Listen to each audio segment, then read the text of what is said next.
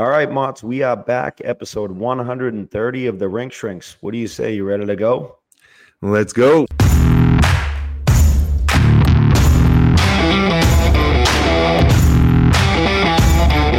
right, Mott's, lot to catch up on. I'm down on the island right now, which is nice. But how you doing, my friend? I'm doing great. We had Ryan's 18th birthday, Awesome. this past Saturday, and he came down and he's like, "Oh, I can vote." I'm like, "Well, you can enlist now too, So dude, we'll see. in the Marines, good right. luck.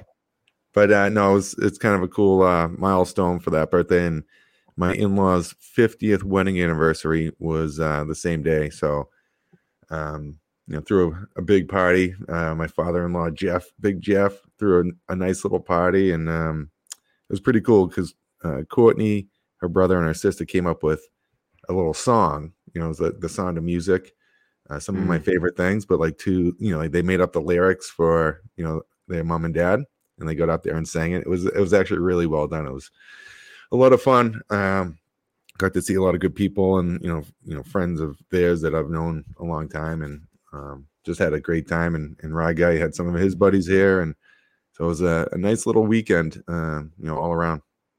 Oh, that's great. Fantastic. Happy birthday to the Rye Guy and happy anniversary to the in-laws. That's fantastic, and what a feat. And as we record this, today is my 15th wedding anniversary. So happy anniversary to Joanna. I gotta give her a little shout out, and can't believe that it's 15 years of marriage and over 20 years of just absolute pure happiness dealing with me on a daily basis. So I guess she's a special one if she's survived this long.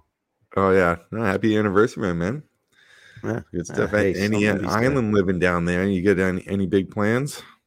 Yeah, so far so good. We came down end of last week. Keith and Kristen actually had to go back to Boston for a couple of days for Kevin Hayes's Kevin's wedding. So they like I said, they were hosts. So we came down. It was a great, nice, relaxing weekend. Got to spend a ton of time with just Joanna and the kids and Keith's daughters, which they live most of the year in Florida. So it was really special to just get together and be with them. And Keith obviously has a new house over here in Nantucket, so that's really cool. And now we're on year one of the Y3K Yandle Hockey Camp over here on the island, Nantucket Ice Rink. Couple fun facts. I would put it up against any top snack bar in the country. Really? Dude, Ring steak? They have a Chinese food takeout service at the snack bar. Like it's if you want to get Chinese food on the island of Nantucket, you come rink? pick it up at the rink. I'm telling you, that's pretty interesting. It's unbelievable. Like Colin got chicken fingers and French fries yesterday, and I'm like looking at them, and I'm like, those smell like Chinese food chicken fingers. He took a bite, like how the Chinese food chicken fingers, you take a bite and the batter, yeah. Yeah, you get the batter and the whole piece of chicken is basically still there, and all it is steam because it's so hot. Yeah. Like it duck sauce, sweet and sour, and then we ended up. Kevin Hayes actually came down for the night, so last night we were at a establishment having a cold beverage, and we just got to talking. Oh, we're doing a hockey camp, yada yada yada, and this older lady was like, "Oh, I was actually just at dinner." And my parents were just talking about how good the Chinese food is at that rink. And Kevin didn't believe Keith and I. He thought we were just like joking it up, telling one of our like white lies. And so it's cool, really cool, great place. Will and Brian at the rink been taking really good care of us. And it's been fun. There's a good amount of kids, some local kids here that play on the island, and then a lot of people that are, we got a kid from Ottawa, kids from St. Louis, which was obviously a highlight to have Kevin down here and taking pictures. Kids from Nashville, really like all over families from Connecticut, New York, obviously the Boston area. So it's a great mix, and we're on the ice for like 3 hours in the morning, and it's really cool to be out there with Keith every day, and my kids, and Jerry Buckley's son Danny's down. He's helping us out on the ice and off the ice, and so it's been a success to start, for year number one, and we're still holding out hope that mozzarella sticks is going to make it over maybe for Friday. Yeah, I mean, there's a real good possibility. I mean, I could maybe even get in a little rowboat, and get over there, and get a little workout in before. But yeah, that could be in the mix. Come in and just shed some knowledge and then have a time. That'll be awesome. Yeah. And I mean, now you get a solid Chinese food meal that you can come and eat at the rink too. So we'll provide you lunch. That's perfect. Yeah. I did want to say congratulations to Jack McDonald. He made the NCDC South Shore Kings team. So on Sunday, I went down with a couple of my uncles and my cousin, who's actually cousins with his dad, Daniel McDonald, and was able to meet his wife, Tara, and their daughter, Kennedy, as well. They came down from Antigonish, Nova Scotia. And he was, trying out, and, just the process, you have to make it through. And then they took two teams to Wayne, New Jersey to play against some other junior team, like the whole tryout process. But was really excited to get down there and see him, and and for him to make the team. He's going to be billeting in the area, so we're going to have him down for a couple good home cooked meals. But it was great to meet those guys. A big congrats to Jack. He's a good player, looking to play college hockey, and from what I saw, he was making the right plays at the right time, moving pucks, and I'm just excited to catch some of his games as well. And Ryan's split season team will be playing out of there in Foxborough, so I'll be able to catch some of his practices and games as well. So I'm pumped for him, and if I ever make it up to Nova Scotia with the family, we pop in and say hello to the family up there as well. No, that's great. Awesome. Congratulations, Jack. And that's great stuff. It's good to see, tryout time going on and people getting ready for next season, and nice to, for you to go down there and support those guys. It's awesome. Great stuff. And like you said, the hockey world, right? We're in the off season, kind of downtime. So there's not a ton of like NHL or college news and things like that. I know schedules for Hockey East have just gotten released, which is always exciting. And I know the rest of the college hockey is, that all those schedules are coming out. So it's really good. But, it's just being on the ice right now for a week.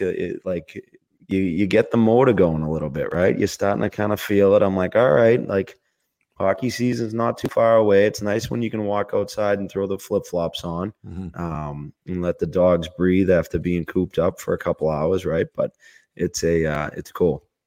So I get a good skate in the mornings, Tuesday, Thursdays, with some high-end prep school junior guys, some college players, and it's great to just get out there and be able to run a quality skate, good up-tempo drills, 2-on-1s, 3-on-2s, and then the game gets pretty competitive, 1-minute shifts, but it does get you when you get out on the ice. It gets you going again, and I'm excited for the upcoming season, and Ryan's team's just going to start getting together for some skills and a couple early practices, and I'm pumped for that.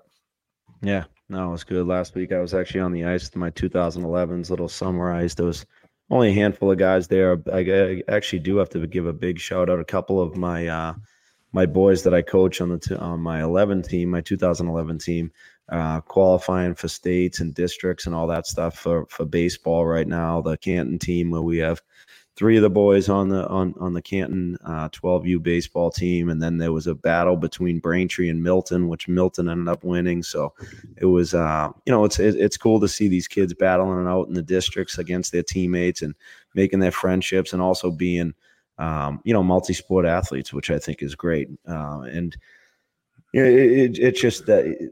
Excited to get back on the ice, but these guys are fired up. They're dialed into baseball season right now, which is incredible. Yeah, it's that time of year, and the transition back to hockey is usually starts. It's earlier and earlier, but you're supplementing throughout the season, the summer, and then get ramped up, ready to go for the season. The grind begins. Exactly. Well, Speaking of, multi-sports and just multifaceted companies, Franklin Sports is the official street hockey partner of the National Hockey League. Check out their line of official NHL street hockey games and training equipment at franklinsports.com today. Obviously, Franklin and, hey, baseball, we were just talking about it, outdoor sports, that's what it's all about. Yeah, and I'm signed up for tomorrow night. I'm going to make my debut in the softball, the men's softball Norwell League. And my boy Scott Mutrin, Mike McGurk, Josh Schneider. There's the PG Painters, right? So I'm pumped. Yeah. I might need a new glove. My glove has been with me since, say, before high school. So I get some static about it. I restrung it with some hockey laces, and I get some static from Mute about it. But I'm excited to get out there, and but I'm gonna have to make a trip over to Franklin. See you do. It's probably time to upgrade the mitt after 30 years. 30 years. It might be that time. And I know one of you were just talking about Scott Mutrin, one of his boys, I believe just made at the 07 level. I saw it, the U.S. team, right? Yeah, 5 Nations tournament. Yeah, 5 Nations Cup, exactly. That's what I was trying to think of. I saw the roster posted. Yeah, Teddy Mutrin, really good player, plays at St. Sebastian's along with his brother Casey. And Teddy's a big, strong power forward, so congrats to him. Hopefully he has some success there and take it on into the season. Not too much success against there, but right. Just we wish him the best. Good kid, good player, good family. Great family. Well, we have a little bit of a different guest this week compared to our norm. This is which Mott's like. I love this interview. Marc Roberge from O.A.R, which a lot of the parents listening probably grew up listening to Marc, and he's still doing it 20 some odd years later. But great guy, and he's a hockey dad. Great guy, local guy, as my kids like to say now. That's like their new thing. Great guy, local guy. Yeah, great guy, local guy, and they got Keith going on it all week down here in Nantucket. So, but a great interview with Marc. Hopefully, everybody really enjoys it. But before we get to the interview, I want to talk about TSR Hockey. TSR is located in tax-free Salem, New Hampshire, where you can get all your equipment needs. TSR stocks team apparel, CCM Bauer, and does everything in-house. All their embroidering, all their imprinting. You can call the store 603-912-5970. Ask for Mike or Dave. They'll take care of you. Interesting story about TSR. Actually, you want to talk about coming through in a pinch. For the camp down here, we used a different vendor just because of Nantucket and things like that. There was some issues getting the jerseys. I called up TSR. They didn't have the Y3K logo in stock, but they were able to order it in a pinch, and I'm talking in like a day.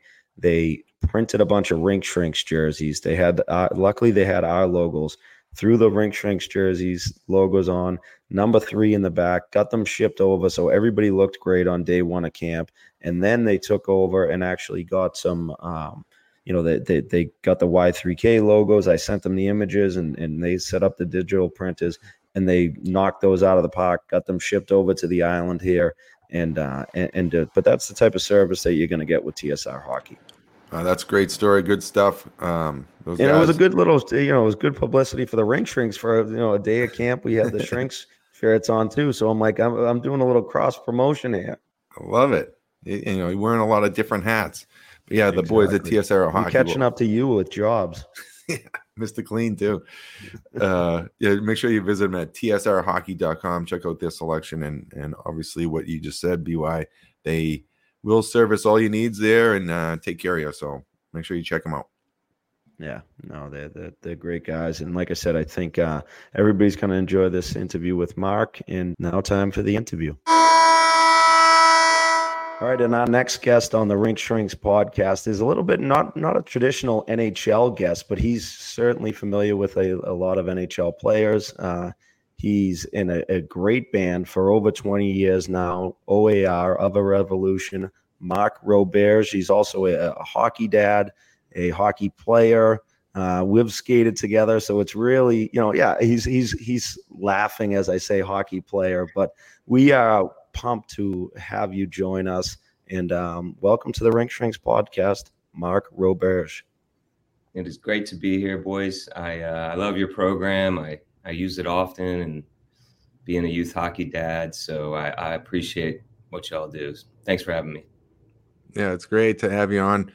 Love your music. I love music in general, and having the hockey aspect, and the crossovers. Everyone's listening to music, and killing time on bus rides. And I get some good stories for O.A.R. Listeners, first time listeners. Back when I was in training camp with the New York Rangers, there was a couple of Swedes, Michael Samuelsson and Johan Holmquist, and I had a crazy game of poker on in there. I was driving them to and from the rink. They didn't have a car, and it was on repeat. They just loved it. It was just unbelievable. Like new to their ears, and it got a lot of airtime during 2001 training camp with the Swedes. So it was great. Which is the greatest compliment you can tell a musician, because it's no secret. All musicians want to be in training camp. They all want to, we all want to be athletes. So when someone says, "Oh, your song's in the locker room," or you catch any of that, that's a high compliment. So thank you, man. That's cool. Yeah, it was great. Oh, that's awesome. Marc, speaking of locker rooms, I mean, we met obviously through my brother Keith. You and him, connected down in New York. I think it was a funny story too, right? You both kind of looking at each other like, "Who is this dude?" Right? So I would notice, as I'm taking one of my kids to this, school, pre whatever it was, they're playing games and stuff, and I noticed this dude coming and going, kind of like me, hat down, all business.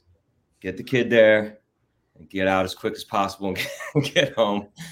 And I was like, I think I want to be friends with that dude, when you see somebody who's just kind of like doing their own thing and they're not like the other dads, you can just, you say like, oh, as a traveling musician, you're just like, I think he does something like that. I don't know why. Right. And the dots started to connect. It took me a while because I had another friend, Tanner Glass, amazing guy, was doing the same thing. And so it just started to all connect in the neighborhood, and I just put it all together. So these folks were just, neighbors at this point. But again, you kind of notice, and again, what draws me to, teams and things of that nature is just a certain way of operating. And Keith has that certain way of operating. And he seemed like a pretty cool dude. So I was like, I think I'll get along with that guy. And eventually we did. And then I found out he's like the funniest guy on the face of the earth. Right, exactly. He was all business, but then he just like opened up into the funniest dude ever. So it turned out real great.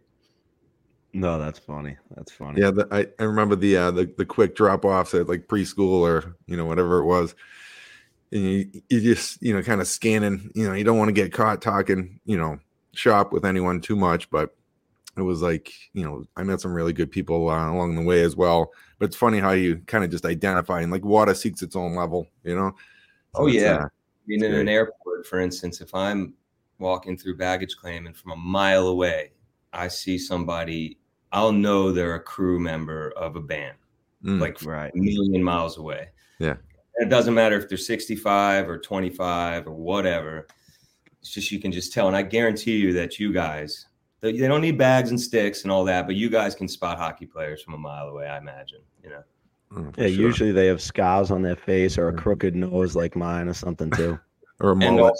Probably good hair, right? Yeah. Exactly. Well, I want to talk about, I want to talk about hockey, but I also want to talk about, you and the band and things like that, because I think there's so much crossover, especially with the team aspect of you and your band.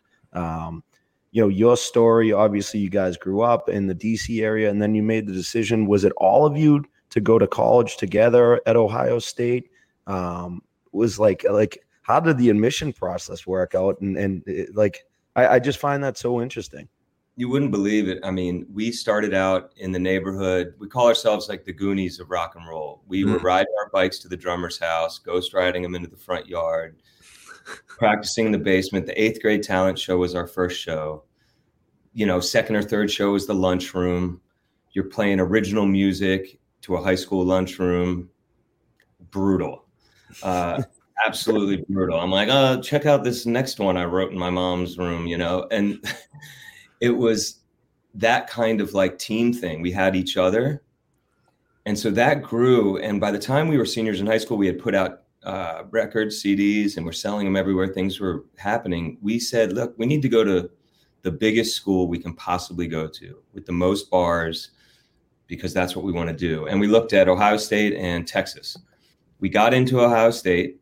2 of us signed up immediately. One of our guys was going to a local community college, and we said, you got to transfer. And then another guy was in a year behind us, said, you got to go to Ohio State. So everyone did it.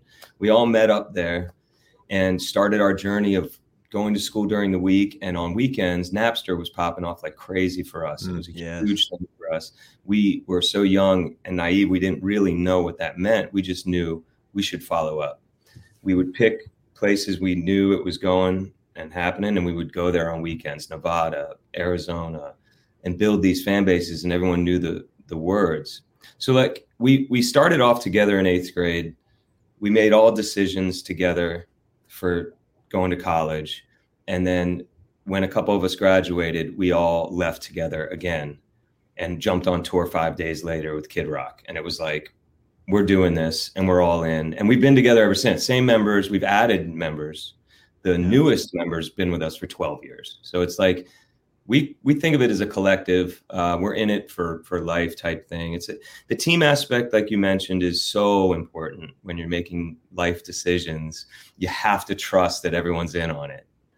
So long story short, it was a series of decisions made for the greater good of we're going to chase this thing down, only because we'd had success. We'd seen that people were into it, you know. How unreal was it being on tour as a fresh out of college kid with Kid Rock? So that was insane. It was our first tour bus. We get out there. It's Music Midtown, whatever the big one in Memphis, Beale Street, big festivals. He's playing, he's headlining. We're tagged along. We're playing like right before him. I don't know. The same guy signed us. So that's how that happened. And man, I'm telling you, put it this way. This is a family show. On stage was the craziest things you've ever seen. So then backstage was just like a whole other ball game. And we had a great time. I mean, at that show, like John Mayer came up and he was like playing guitar with us. It was just those days when people were very much playing around on each other's worlds. It was all new to us. I'll never forget it. We learned a lot.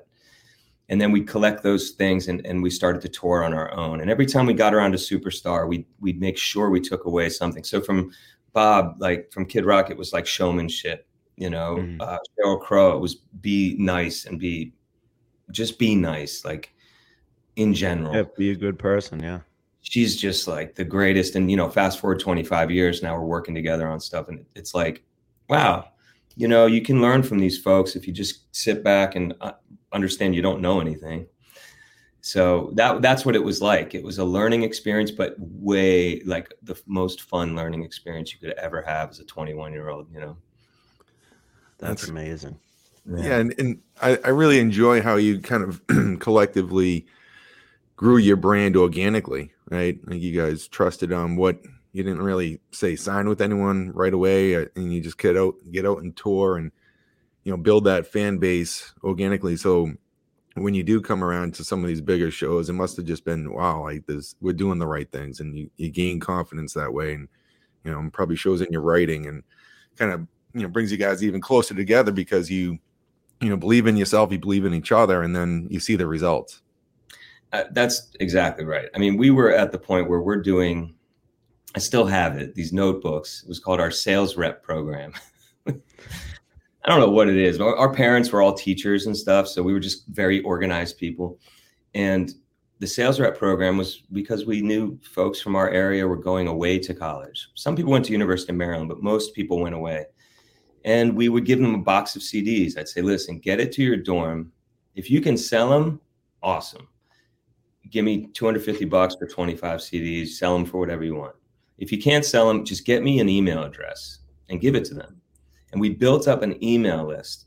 I have the most .edu emails in America. Yeah. I don't know if they work anymore, but we have them. And we just built that up and went back and just serviced those folks and just look, it's not that hard. A lot of people think they want to be famous. They want to go to the NHL, but they don't want to go spend 12 years learning how to skate or how, right? So for us, we wanted to do the work so that when something happened, it wasn't no one could ever say they got lucky or we did get it, but you know what I mean? No one could ever say we didn't earn it. Mm-hmm. Right. We just pushed that in everything we did. I mean, it's like got to build that foundation. Folks forget to do that. And then they wonder why when the popularity thing goes away, which it does, it comes and goes, then that's really hard, to build again. Yeah. No, that's it really is cool. I wanted to talk about, like, you brought up your parents and being teachers and things like that, but was it ever like where did they stand in this whole thing? Like you said, 8th grade, talent shows, cafeterias. Were they ever like, Marc, you need to be going and focusing on your education and things like that? Because I really do relate this to the hockey world, right? Like everybody's like, whatever, my kid's going to play in the NHL. My kid's going to be a, lead singer in a band who's been around for 25 plus years. Like, I just think there's so much crossover. We had some moments. One Thanksgiving, which I know that y'all have had these awkward Thanksgiving conversations about the future. We're sitting at the table. I'm in college at this point, and I decide that that's the moment where I go, Ma, I'm leaving school. We're going on the road. And I point to my brother across the table. I say, and he's managing us. And he's telling me to do this. And so that threw him right under the bus. That was a night from hell. But that was the only night from hell. Aside from that, my folks were so supportive of the Goonies type thing. We just had our friends. We just stuck with each other. We had tragedies happen within our friend group at a very young age that I think our parents were so impressed with the way we banded together and worked through these real major things that they didn't really mess with us. In fact, they supported us. I mean, our drummer's father worked at the music store, so he was constantly helping us. He bought us our first PA. My dad was our first lawyer. And he said, I don't want to do this. Basically, he said, I'll do your first LLC or whatever it is, but I don't want to be involved because, my brother managing, my dad a lawyer, you can see that could be messy. So they were always, I think, just supportive. I got to be honest. It was crazy. I was playing sports. I was going to school. I was doing what I was supposed to do. And so were all the band members. We weren't pushing it. We just really wanted to be part of this thing. And they were in on it. And man, when we play at the biker bar on Thursday nights in high school, parents were there, the bikers were there, our teachers came.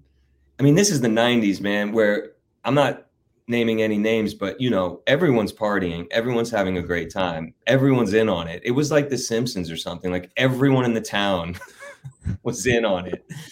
So to answer you, we only had one or two little awkward nights, conversations. But again, we're about, like, if you're going to do something, do it. If you say you're going to do it, do it. Our parents just made us have jobs when we were 14. They did a good job. Yeah, clearly. Yeah.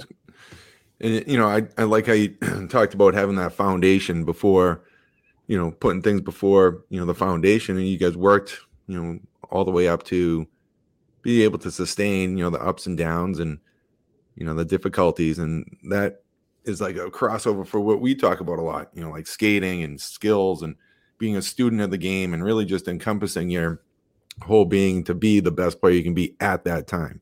Don't overlook it. Don't look into the future. Stay in the present and keep, kind of putting the work in. And that just seems like what you guys did as a group. But could you talk about how you got into hockey, or was it your kids that kind of got you into hockey, or were you always a fan of the game in particular? So growing up in DC area, we had the Cap Center, and my dad worked for a firm that had 2 seats on the glass. And my favorite memories are him saying on a Tuesday, "You want to go to a game?" And we would go. And we'd go to the Friday night games too, but the Tuesdays, for some reason, I always thought, wow, this is really cool. This guy's taking me on a school night, And so these are the years of right after Rod Langway, it's getting real interesting in Washington. A lot of fun players. I saw a small guy, Dino Cicerelli, coming through, and I'm like, okay, I'm cheering for small guys, you know what I mean? And like, I really got into the grit of it, right? I loved being up close and seeing. I love anyone professional doing their job. I like to be front row and see what's going on. And so that was my first thing. And we had a great friend who was an amazing hockey player growing up. We played in the street and stuff, but I was a pretty serious wrestler coming up. That was and lacrosse. That was like a thing in Maryland, right?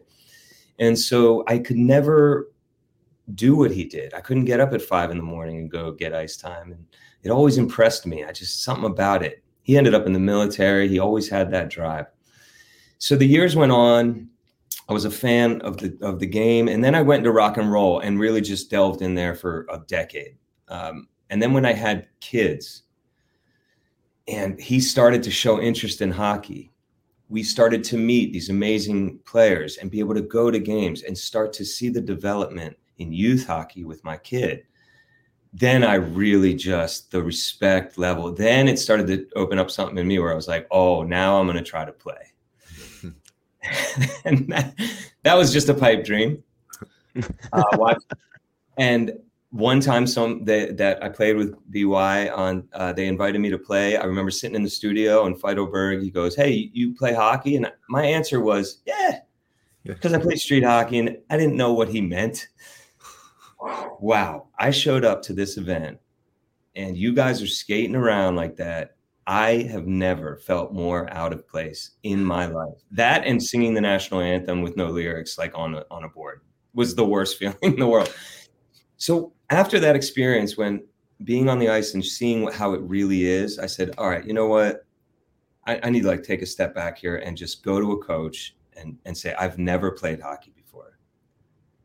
Teach me how to skate 101. And so having done that process 4 or 5 months prior to the next event, I just felt a little bit better about it and it became more interesting. And what then really opened up was the way I looked at youth hockey. For a long time, I would text Tanner. I'd be sitting in the back row at the rink, watching all the kids, and I'd see the dads up on the glass, yelling between, banging on the glass. And I text Tanner. I'm like, hey, man, should I be doing what they're doing or should I be doing what I'm doing? He's like, do what you're doing. Yeah, you do you. You don't know how to skate. You don't know how to play hockey. You think your son wants to hear you tell him to skate and get back, da-da-da-da-da-da. So it really all started to connect for me that if I wanted to have this connection with my son, I wanted to kind of enjoy hockey again like I did. I would need to kind of put in a little work here. And, look, you can't just yell at the ice as a dad. I just don't know. You guys know much better than me, but that just seems really backwards to me. And so that's what I did. And it's been an amazing journey. I'm learning a game that I love and it's getting better every day. And it's freaking amazing. But I think my son and I have really grown closer.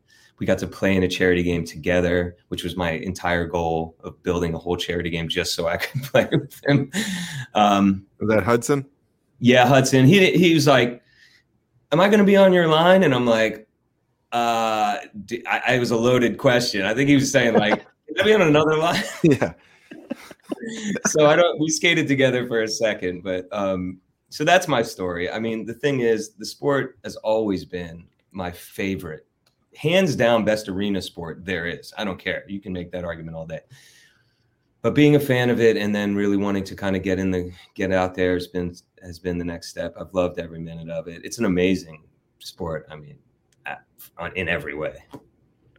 I wanted to bring up the charity event, the Crazy Game of Hockey out in Minnesota, and I mean, I also have a little bit of a bone to pick. I can't believe that none of us got the look to go out there. We would have been all over it. Keith Hazy and I were talking about it last night. I'm like, we would have been there in a second. Brian, okay, I'm going to back up here. I leave that Barstool thing. I'm terrified. I'm just thinking like, this is a lot more serious than I thought it was. So when the idea came up for Crazy Game of Hockey about, 10 months ago, I thought to myself, and I told Keith this the other night, I just thought, I don't know the culture yet I know the music culture, like, hey man, you want to come jam? Hey, can you sit in on my set? Hey, can I open for you? Like, I know how that all works down to the everything about it, but I don't know anything about how charity games work. So in my brain, I was thinking, all right, these guys, it's July. The last thing they want to do is go skate and da-da-da-da-da. And I specifically was like, you know what? I'm going to do this thing and I'm not going to be involved with any of the hockey players. I'm just going to basically try to bring in musicians and things that I know. But then as it got closer and I saw how legit and how great this thing was building up to be, and it was getting bigger and better and better and better, it dawned on me like a kick in the face. Like, why isn't this Kevin, Brady, Jimmy, Brian, Keith, like how crazy would that be? Right. So I think knowing now that you guys are okay with that, but would you understand that though, that it's kind of like, I got my friends, if I'm asking them this, are they then going, oh geez, now I got to go out and do this thing July 7th, So that's right. Was new to me, but now I kind of understand that this is fun for you guys.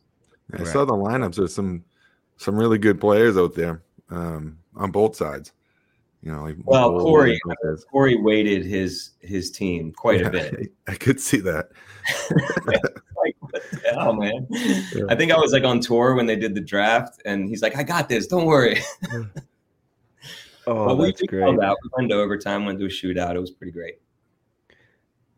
That's awesome. And who on record? So you're saying that if I obviously hypothetically had a date for another one next year, bigger and better, that we could get the boys together and make it special? I think absolutely. I think we can confirm that. Yeah, that's confirmed. Wow. It's on record. Wow. Next level. Hey, we're not going to guarantee like we you might be better at us by then if you keep these private lessons and all that stuff going. I'm going to go broke doing it, but yeah. It's worth it though. Yeah, my only goal, is just to maintain. Like the charity is actually for it's raising money for Marc's hockey lessons. It has nothing to do with a good cause. It's just so he can actually play on the same line as his son. That's it, man. I got to work my way up. He definitely was not having it. Oh, that's great. That's great. No, I think like you said, right, the greatest thing about hockey and players and similar to musicians and stuff, which right, we have no idea, but is the team, the team atmosphere and the camaraderie and, hey, do you mind coming and helping me out? Do you mind coming to do this? Like, Kevin Hayes got married on Sunday and he's down here in Nantucket with us, today on Wednesday doing a hockey camp with a bunch of little kids. You know what I mean? He's here for a quick 24 hours. But like, that's what you do. That's kind of how we are, right, Marc? Absolutely. Yeah. It's just, I always say like the sport of hockey lends itself to a certain characteristic and, your son's living it and you're involved in it. And it's so valuable just, inside the boards and then outside the rink. You can apply so many things you learn through the sport, moving forward as a person. So, we've been fortunate because we've been in it our whole life, and it's just awesome that you're getting involved and you're sucked in and loving it. Well, I got to say, you know, the service you guys provide. So I remember we were standing in line getting COVID tested, I think before that game. Yes. Yep. Which again, I'm like a numbskull, you know, I like sneeze all over everybody. I'm just feeling like, oh, this is going to be the worst day ever.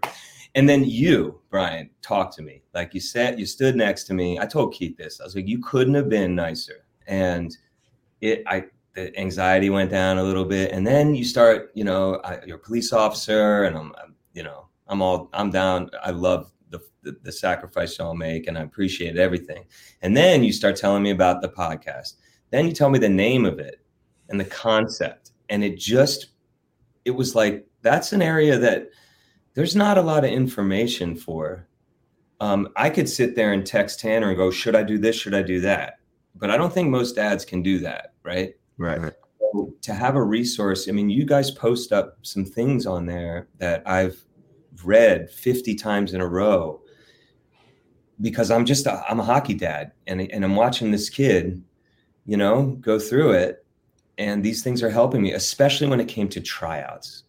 The way you kind of explain it in a layman's terms, so like a new hockey dad might understand when to stress, when not to stress. And I think most of what you do is taking away those stresses. Like, listen, most likely your kid's not going to the NHL.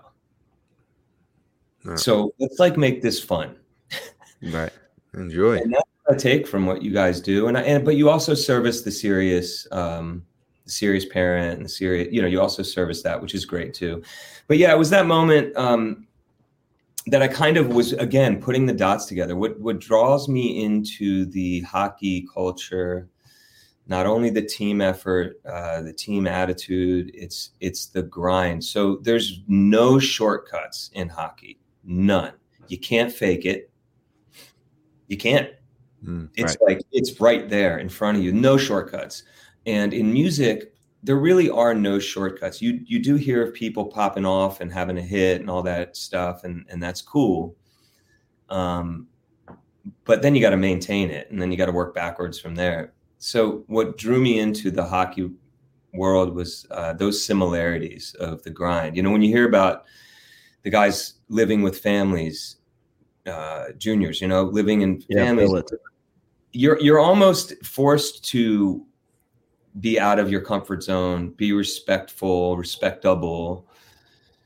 And I think in music, a lot of people have this vision of just like musicians are out of control or you know, partying and all that. And that's all true. But the ones that make it last, there's a discipline. Mm-hmm. So when I see that in the family lives of you guys, and I see it in the streets, and I see the Keith walk into the thing, and I'm like, I know that it's all there, but I just don't know that I see that in many other sports. I'm not saying that there's not a grind to get to the top of any other professional sport, because obviously there is. There's no shortcuts there either, but there's something about the hockey culture. And maybe, and you would be able to answer this, do you think it is just the fact that there's just no faking it? I mean, the work, you got to do the work. Well, I think that's a huge part of it, but then also it's, you know, like a selfless sport. And, you know, sometimes like we played D, you know, you're doing some work down behind your goal line, and it creates an opportunity down the other end in 4 seconds. You know, it's not unlike an offensive lineman, like opening up the hole for, you know, the running back to get the credit, but that happens all over the ice. So everyone is not, you're just not pigeonholed to one position, you know, like blocking shots, or like it's a game of mistakes. So like your teammate can cover up your mistake and you're still fine. You know, you can have a bad game and still win the game. Whereas like a, you know, individual sport, you can't necessarily do that. So, and I just think the, you know, rooted, you know, character, people, players, it just translates to the ice. And for the most part, you get real quality people in that locker room.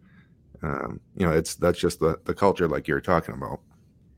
And I love the locker room dynamic, right? So you guys talk about, and again, I'm just talking as a fan, but the difference between regular season and playoffs, and in the locker room, and what you need to go deep into the playoffs extends so far from off the ice into the locker room. And you need to have those certain type of, you got to have a veteran or two. You got to have it. You got to have a guy who's going to protect you. And then you got to have a locker room guy. And if you don't have one of these things, you're not going all the way deep into the playoffs. And I love these sort of things y'all bring up, because again, in a band, look, if somebody's losing it, you're not playing 5 nights a week. Mm-hmm. That's what we got to do to make money out here. You're not playing 3 nights. I need a day off and I need to go. And no, you just play your show and you do it. And you got to have everyone in the dressing room on the same planet.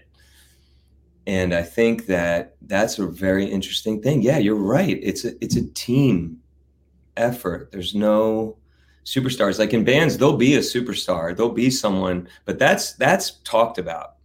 Managers and things like that will talk about it, and they'll be like, look, we got to put somebody out here in front, and then the roles of everybody else go to support that. It's a decision on it. It's not like somebody stepping out, right? Mm-hmm. I always love the stat, and correct me if I'm wrong, but the Gretzky stat, right? So if you took away all his goals, he would still be the points leader. Yeah, which is assists. Just assists, yeah. I mean, what does that say about? That says it all, right? It's crazy. Pretty great, It is amazing. So that connectivity, I was just going to say, like, just to wrap that up, like the locker room for us, that quality locker room, it's an extension of, you going on the ice, and you rely on your teammate to do his job and you do yours the best you can. Very similar to getting on stage. You have to believe in one another and that connectivity. If someone's out of sync, he's not, you got to pick him up quick, because it's not going to sound the same, right? So you got to have that trust in one another before you even step out on the stage. Yeah. I feel bad for drummers, man, because if I mess up a word, I can make it up. I can kind of shimmy around it. But a drummer, if you mess up, the whole place, even the most non-musical person in the world, will know. So they're most often the most solid person in the band. It's very rare you're going to find a drummer who's off the rails, who's like sleeping all day. The drummer you're going to find in a corner working, constantly doing drum warm-ups, constantly. Years go on. Right? Happy to the band. Yeah. So is he kind of like the drummer, more like the goalie that's just dialed in and focused and maybe like keeps to himself a little bit, like the guy you don't mess with on game day, or what? Goalies, you guys give everyone who said who's a goalie goes, don't let your kid be a goalie. Yeah, it's the same thing. So don't let your kid be a drummer. Yeah, right. And drummers will make that same exact joke. You know why? Because they got the drum set. Band practices at their house. They're the ones at the gig who got to load up 50 things. The last person, the lead singer's out there talking it up, having a blast, and then the drummer's like picking up his same thing as the goalie. I saw it that game last week. The poor goalie couldn't even walk through a hallway to get out of the room because he's got so much stuff with him, and nobody's moving. Like nobody's helping, nothing. It's your equipment. You got to carry it. I learned that too. Because I bought my kid a couple different things, but the bag with the wheels on, he's like, no, that's a no. No, it's a big no. I was like, okay, noted. No wheels. No wheel bags.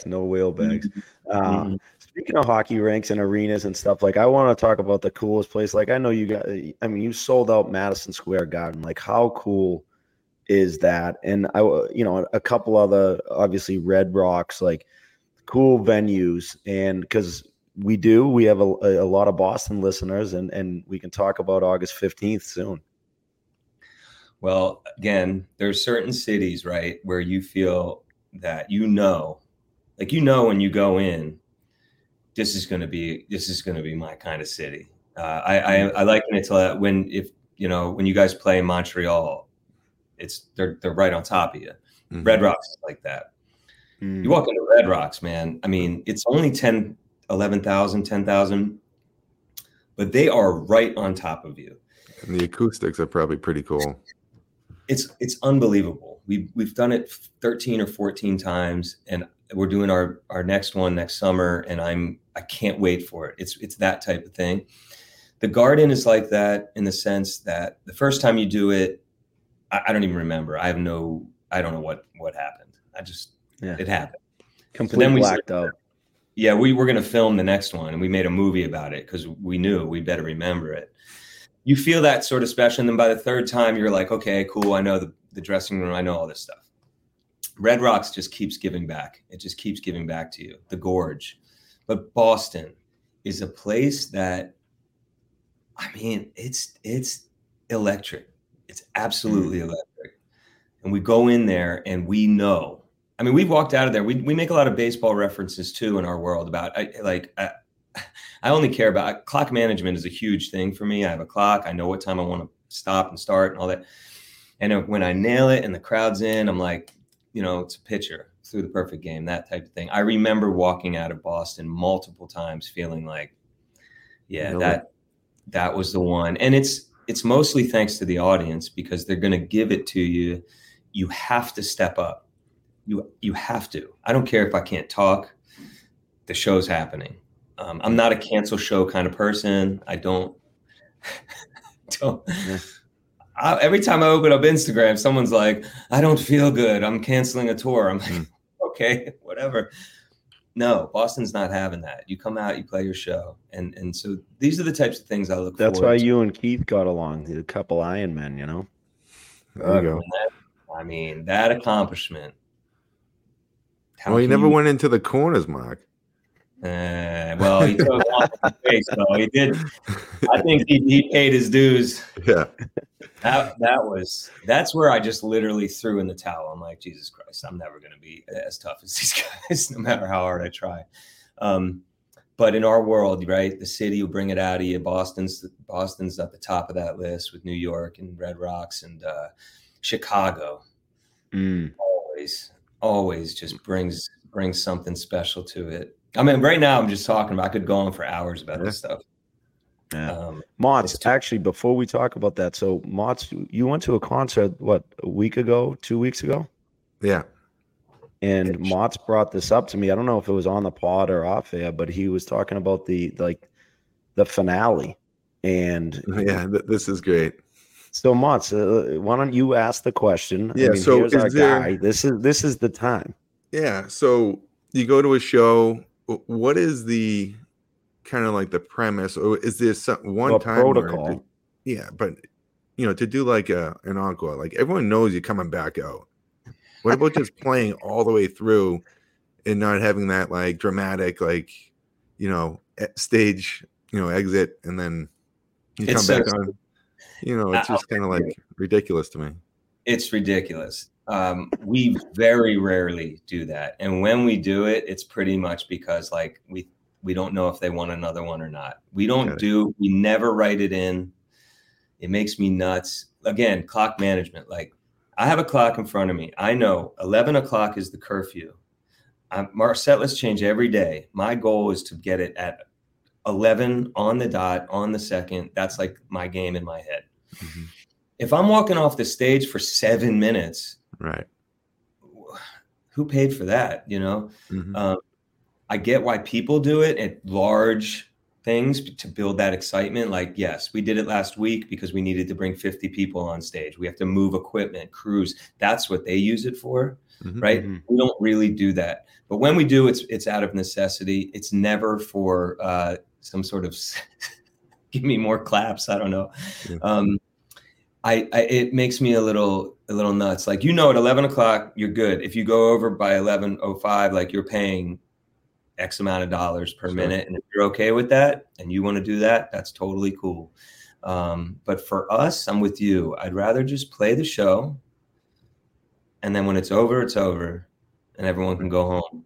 Yeah. Because then it messes with your plan. Like, should I leave now? That's what you're thinking. Traffic. Oh, I've seen bands be, it's encore time. And then, 3,000 people are like, peace. Yeah. Got to be careful with that, but I'm with you. Play to the end, Yeah, like you were saying about playing being a professional athlete or a hockeyer, and so I was playing in the minors, and I was like, if I could do anything else, I would want to be a rock star. So I picked up the guitar and tried to work at it, and fingers bleeding, and it was a very eye-opening thing. My uncle made 3 albums with John Lennon after the Beatles broke up, and so I figured it was in me somewhere. But when you're tone deaf and have no rhythm, you get caught on a lot of plateaus. Let's just say that you can't break through. But okay, what about a lesson trade here? Yeah, we could do some bartering here. Hockey lessons for some. There you go. I'll take that all day, man, all day, because all I learned when I started playing guitar was, that famous quote, 3 chords and the truth, or whatever. 4 chords, I don't know which one it was. I only knew 3. And I took those 3 chords and I made 1,000 songs, right? So it's easy for me to teach somebody to play. The question is, are you going to play until your hand stops hurting? Are you going to play until da-da-da-da-da? And then you can be the dude or the girl who's sitting in the locker room, grab the guitar and play, the songs they want to hear. Like, that's fun. I always see on the internet, they make fun of the guy who's got the acoustic guitar at the bonfire, but that was me. Yeah. And if you know enough songs, they'll stop making fun of you, So right. I would say keep going. Yeah, we can work on our foundations together. That's right. That's right. I've offered this, I've tried to get Hazy to play. He's got a guitar of mine. I don't know where it is now, but I know it's out there somewhere. I know Brady plays a little bit. I know Zach Dalpy. I sat with him and played a little guitar. Cool. That thing comes in handy when you're traveling around doing what you guys did. I mean, especially, right? A lot of bus rides. Yeah. A lot of downtime. A lot of downtime. Yeah. No, that's great. That's great. Well, August 15th with the so can you explain, where is everything like that, and who you're going to be performing with in Boston coming up, and also the tour?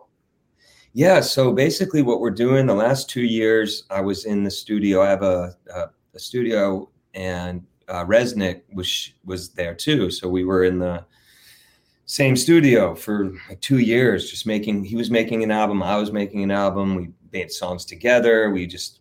I realized I really like this person, and I want to go on tour and support this band that has a lot of hit. I mean, when you really sit there, it's just going to be hit after hit after hit, and they work really hard, and we hit it off. So we started planning this tour about 1.5 years ago, probably before even my last tour with Dispatch, which we had planned for 2 years prior to that. Right. So we knew we were going to do it.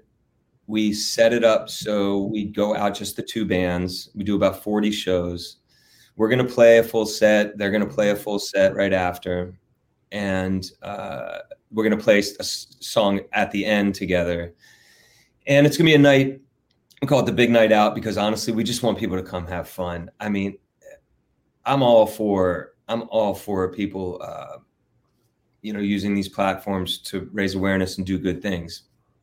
Personally, my platform for the next 3 months is come have a great time and feel good and go home smiling and party a little bit and bring the kids, right? So that's what this tour is all about. And then when that's over, we go into our festival, the Ocean's Calling Festival, which we built with our partners at C3, which is in Ocean City, Maryland, for 3 days with John Mayer and Alanis, Jack Johnson.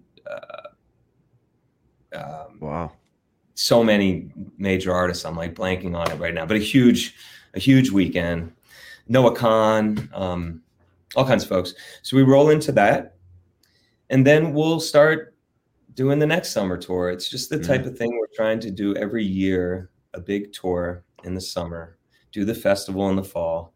And then the rest of the year, I'll be training to be in my 44U hockey team. Oh, that's awesome. Well, Marc, again, so August 15th, obviously in Boston at the Leader Bank Pavilion down the Seaport, which is just an awesome place. I don't know if you played there. So it's O.A.R. and the Goo Goo Dolls, and just like an awesome, like you said, come have a good time. Like, you can't have a bad time at that place. Yeah, I saw you guys there about 20 years ago. Yeah, the place is wild. They changed the name of everything. It's changed names 30 times in those 20 years. I have no clue what it's called. You just said it and I don't even know. Yeah. But I was in the Seaport 3 nights ago. I was trying to get to you out there. Mm-hmm. I'm about to get on a seaplane. I'm like, how did I end up? What am I doing? Like, I was coming from Ohio. I missed the dang plane. So I just sat in the Seaport and I could not believe how nice people were. Just the time was Friday night, like 6 p.m. So going out there for a concert, I think is just like it's a knockout. It's going to be a good time. Boston always delivers every time. Right. Yeah. Right. No, but y'all, great. Your resource is huge. I try to tell you, you're there for so many lost dads and moms. Moms work much harder than dads, but I'm talking about my experience. If I can help get as many of these dads to understand that we are passengers in this kid's hockey life. We might be driving the car every weekend, but we are passengers in that thing. And you guys have really put perspective, gave me a little bit of a visual of that, because it's hard when you're in New York area. A lot of people doing this on the glass, and I don't know what they're doing, because I look at them, I'm like, I don't think they know how to skate. So. Yeah, like Tanner said, you keep doing you, Mark, and you'll be fine. Yeah. He also said when he said, keep your butt down when you're skating. Bend your legs. Bend your knees. Yeah. Oh, that's great. Well, this has been great, Marc. You've been so generous with your time. Again, August 15th. We'll keep pumping that out. We're looking forward to a great night out. And this is fantastic. And we really appreciate, I can't thank you enough for your support. Like you said, there's a lot of, it's great. It's great to hear, right, Marc? That people are listening and people are using us as a resource, because ultimately that's the goal of this thing. Yeah, we talk about a lot. It's like our opinion on a lot of stuff, but some different stages of the developmental path. Where Bry's going through it with his boys. I'm going through it with my son and my daughter, and just really kind of keeping your eyes and ears open to what's important. And if someone hasn't been through it, then they can use this as a resource. So it's been very rewarding that way, and we appreciate you taking the time and talking us up about it. Oh yeah, no, it's hugely important. I mean, it's so needed. You know firsthand better than I do, way better than I do, the realities of youth hockey and the realities of the challenges that these kids are going through quietly, because most of them don't speak up about it, right? But if you're getting to the parent, then they're not delivering those anxieties to these kids. You know what I mean? Yep. And the kids don't have to speak up. It's brilliant. Keep on rolling, and I'm right there with you. So I appreciate the time and letting me talk about the music stuff, because I don't really do interviews and stuff talking about it at this length. Yeah. Appreciate that opportunity. It's I do see a lot of the similarities between the two worlds, and it's just making it a lot more fun for me to combine them and try to create these moments where I can go out there and screw around a little bit on the ice. It's been great.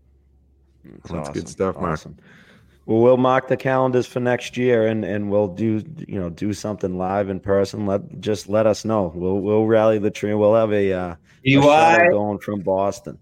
Bro, I got you. It'll be the easiest everything. You guys all you got to do is show up, and it's going to be the best. I cannot wait. I got to mic everyone up. Exactly. With a good editing team. Hey, we'll just see. I don't know if I want to play on Hudson's line or yours, though. I'll tell you, I keep it fun. I'll ask you if you want to go every 3 minutes, even if you're on my team. I only know 3 or 4 chirps too, so you're gonna have to just laugh it off and just play along. Yeah. Oh, that's great. Well, thank you again. Enjoy. Good luck with the tour. This has been fantastic. We'll tell all the boys there in Boston and Nantucket you said hello. Please do, and I'll tell the band that they got friends in you guys, and we'd love to host you out in Boston when we get there. we should grab some food and hang. That'd be great. We will for sure. Awesome. Thank you. All right, thanks, my man. All right, see ya. Later, guys. That interview was also brought to you by Sparks. Sparks is the at-home or on-the-road skate sharpening machine. Head on over to sparkshockey.com and use BYMOTS for $50 off your Sparks sharpener. Sparks is the at-home skate sharpening machine that will never fail. Sparks is the gift that keeps on giving for hockey players and parents. It's convenient, easy to use, and will save you money in the long run. With Sparks, you get an accurate sharpening every single time. Again, head over to sparkshockey.com and order your machine today. Yeah, obviously Sparks, I buzzed the skates before. I didn't bring it over. The car was a little bit too packed as we shipped it over, but I made sure I had a good edge on my wheels because I knew I was going to be doing a ton of demonstrating, and that's what I do, especially for this camp this week. I needed to make sure that the edges were taken care of as well as the kids, and that's what we do, the at-home skate shopping machine that never fails. Mott's obviously great interview with Marc Roberge. He, great guy, hockey dad, famous musician, but just a down-to-earth guy, and I love his outlook on everything. Yeah, awesome guy, and I love their music. I've been listening to it for over 20 years myself, and they've evolved, and I really enjoyed talking to them about just that organic, and they believed in what they were doing, and they're boys, they're best friends from growing up, and the reference to the Goonies, I love that movie. It's one of my favorites. And just being able to do it with your friends and do something that you love, but building that foundation, we talk about that stuff with hockey. Building it, you can never be too good of a skater. He's always perfecting his craft. So the crossovers were really unique and interesting to listen to. But do you think you could sing? Do you think you could sing a couple lines from a song for me? Me? Yeah, you have the better voice. No, I definitely can't right now. I was yelling all morning at camp. I don't want to. Like Marc said, I don't want to show. Are you canceling the show? Are you canceling the show right now? No, I don't want to show Marc up. You know what I mean? People are going to be wanting to listen to his music. If they start hearing me, they're going to be like, "Oh, BY, you actually should have been the singer in this group. You should have been." So I'm going to save it, and I'll do it another time. If you go to the show down the Seaport on August 15th, you will hear me singing quite a bit of songs, though. And like I was saying, they've evolved, and their writing and their their style a bit. It's still staying true to what they originally were. But we were listening to it in the locker room all the time. That Shattered song was a huge hit. Turn the Car Around. When I was with the Devils, that was definitely one of the early songs in the playlist. During the game. So it was just great to catch up with him, and really good guy, and definitely looking forward to that show for sure. No, it'll be a blast, and like I said, the similarities, the crossover between hockey and team, and those guys being together and being a unit, and I'm sure there's been highs and lows like there isn't any team, right? But to be able to do it together for over 20 years and still at it, still grinding away. He's 44 years old. He sounds amazing, and what I really like about him though is he talks about his family and not just his family, but the band, everybody, their family, and all the sacrifices that everybody made. And my number one thing in my car is the Pandora, the O.A.R. radio, right? And I just listen to it, so it's constantly playing different songs, and they he talks about family and the sacrifices everybody made and their friends and support. And he talked about in the interview, they had some tragedies early on in their life with young friends, and he'll bring those things up, and how his team of the band members stayed together and and just worked. And I really enjoy it. Great guy. And I love that we're influencing Marc and being a good, positive hockey parent. Hey, we're influencing somebody, which I think is pretty cool.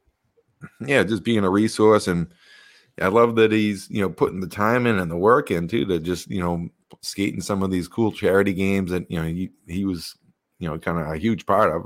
His idea but he's going to see the results, keep putting the work in, and be able to play with his son hopefully someday on his line. But yeah, great dude. I love that. Yeah. Hudson, his right? son's like, he's like, yeah, am I on your line? Like, Dad, come on. Why don't you sit this one down? Yeah, exactly. Oh, that's great. That's great. All right. Well, let's talk about the My Hockey Rankings question of the week, myhockeyrankings.com. I know that I'm looking forward to catching up with those guys in Boston soon. But Mott's, here's the question. Would you rather A, referee a youth hockey tournament, or B, be the hockey tournament director? Is there a C option? No. Like, I is think, there a C, like none of the above? yeah. You know what I mean? I think I would be the referee if I had to choose one of these, A or B. A, referee a youth hockey tournament, and just, I mean, personally, like you just try to do your best and kind of block out the noise if there's some nonsense parents, right? And you're making a couple bucks. You're making a couple bucks. It's at the end of the day, it's more or less a lose-lose situation.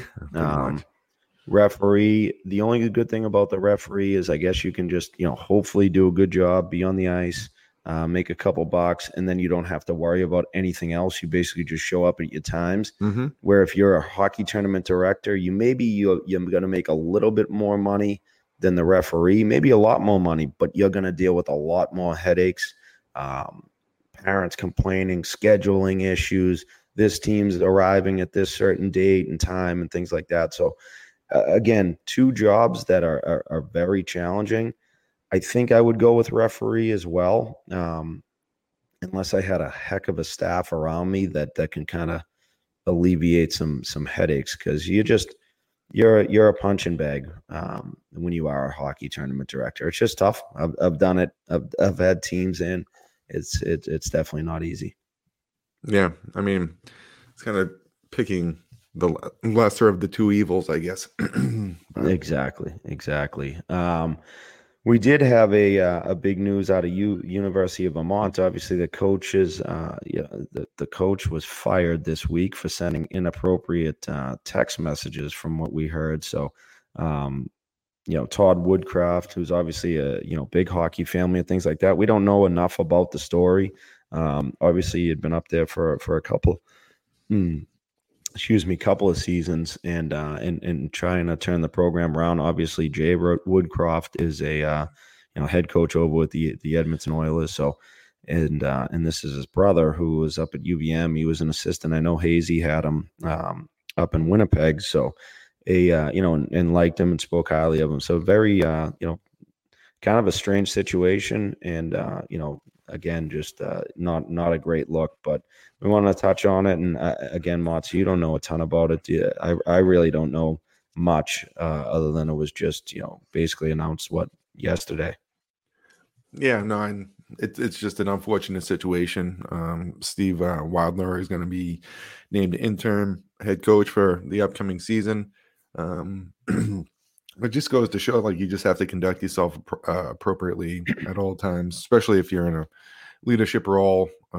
So we don't know much, but kind of a tough spot for Todd and the program. He's gaining some traction with some recruits and stuff, and had a pipeline over in Sweden and some European countries. So like they are heavily loaded up on some Europeans. So we'll see how it all shakes out, but kind of a tough spot. Yeah, and we don't know enough about it to really, comment too much about it. I don't know Todd Woodcroft from a hole in the wall, other than just what I've observed from afar. So, and I don't know the extent or who these text messages were sent to, nor does Mott. So, tough situation for everybody that's involved, and you don't like to see that stuff, but. Again, don't want to end this episode on a down note. It's been a great week. It's been a great episode. It was great chatting with Marc. Hopefully you guys enjoyed that interview. He really is a class act, and great, classy hockey dad. Everybody should be watching him. Right, not banging on the glass, and he's working on his knee bend in his own game. So all good. Keep it up, Marc. he's taken matters into his own hand. And I know, back in my day when I was down in Atlanta, I used to do a lot of private lessons, and a lot of them would. There was a handful of people that it would be a father-son duo. Mm, Like that's I would awesome. have, the son that was 7, 8 years old that was really getting into it, and then the dad that really didn't know much about the game. Maybe worked at whatever he did for a job, and just was like, hey, I want to learn too, so that I can kind of talk him through certain things. So I used to do a lot of private lessons like that, before school, before work, and it was actually pretty cool. So I know Marc was a little late to the game. I'm sure his son's skating circles around him, right? But it is cool, and I love that he's doing it on his own. But Marc, I think it's time for me to hit one of these fancy beaches down here in Nantucket, get a little sun, so I come back all bronzed up for you. Yeah, you just go top off down the beach, maybe throw a little football around. Oh yeah, a couple diving catches into the water. Exactly. I forgot to bring it up too. The kids did the Saturday. My boys and Keith's girls did a surf lesson at this place, surf camp over here it was Nobadir Beach. Unbelievable. You should have seen it. It was amazing to watch. I almost wanted to get out there myself, but that would have been really embarrassing. And the 5 of them were out doing surf camp, and they had some great instructors and guys that really helped them out, and they were able to get up on the board, each of them. It was really cool, and some pretty cool, great memories, right? Like, and that's what it's all about. So kids will remember this stuff forever. So great episode. It was good chatting with you. Get the ferry ticket booked, kid, and we'll just write it off. It is what it is. And we'll see you over here in the next couple of days. Thanks to everybody for listening. Again, thanks to Marc for jumping on the pod. Marc, you got anything else? No, that was a lot of fun chatting with him, and I'll see what I can do to come down and hop on the ice and enjoy ourselves down in Nantucket. Yeah, it's for the kids. It's all for the kids. Kids. It's all for the kids. All right, Jersey, time to cue the Rink Shrink Shuffle, buddy.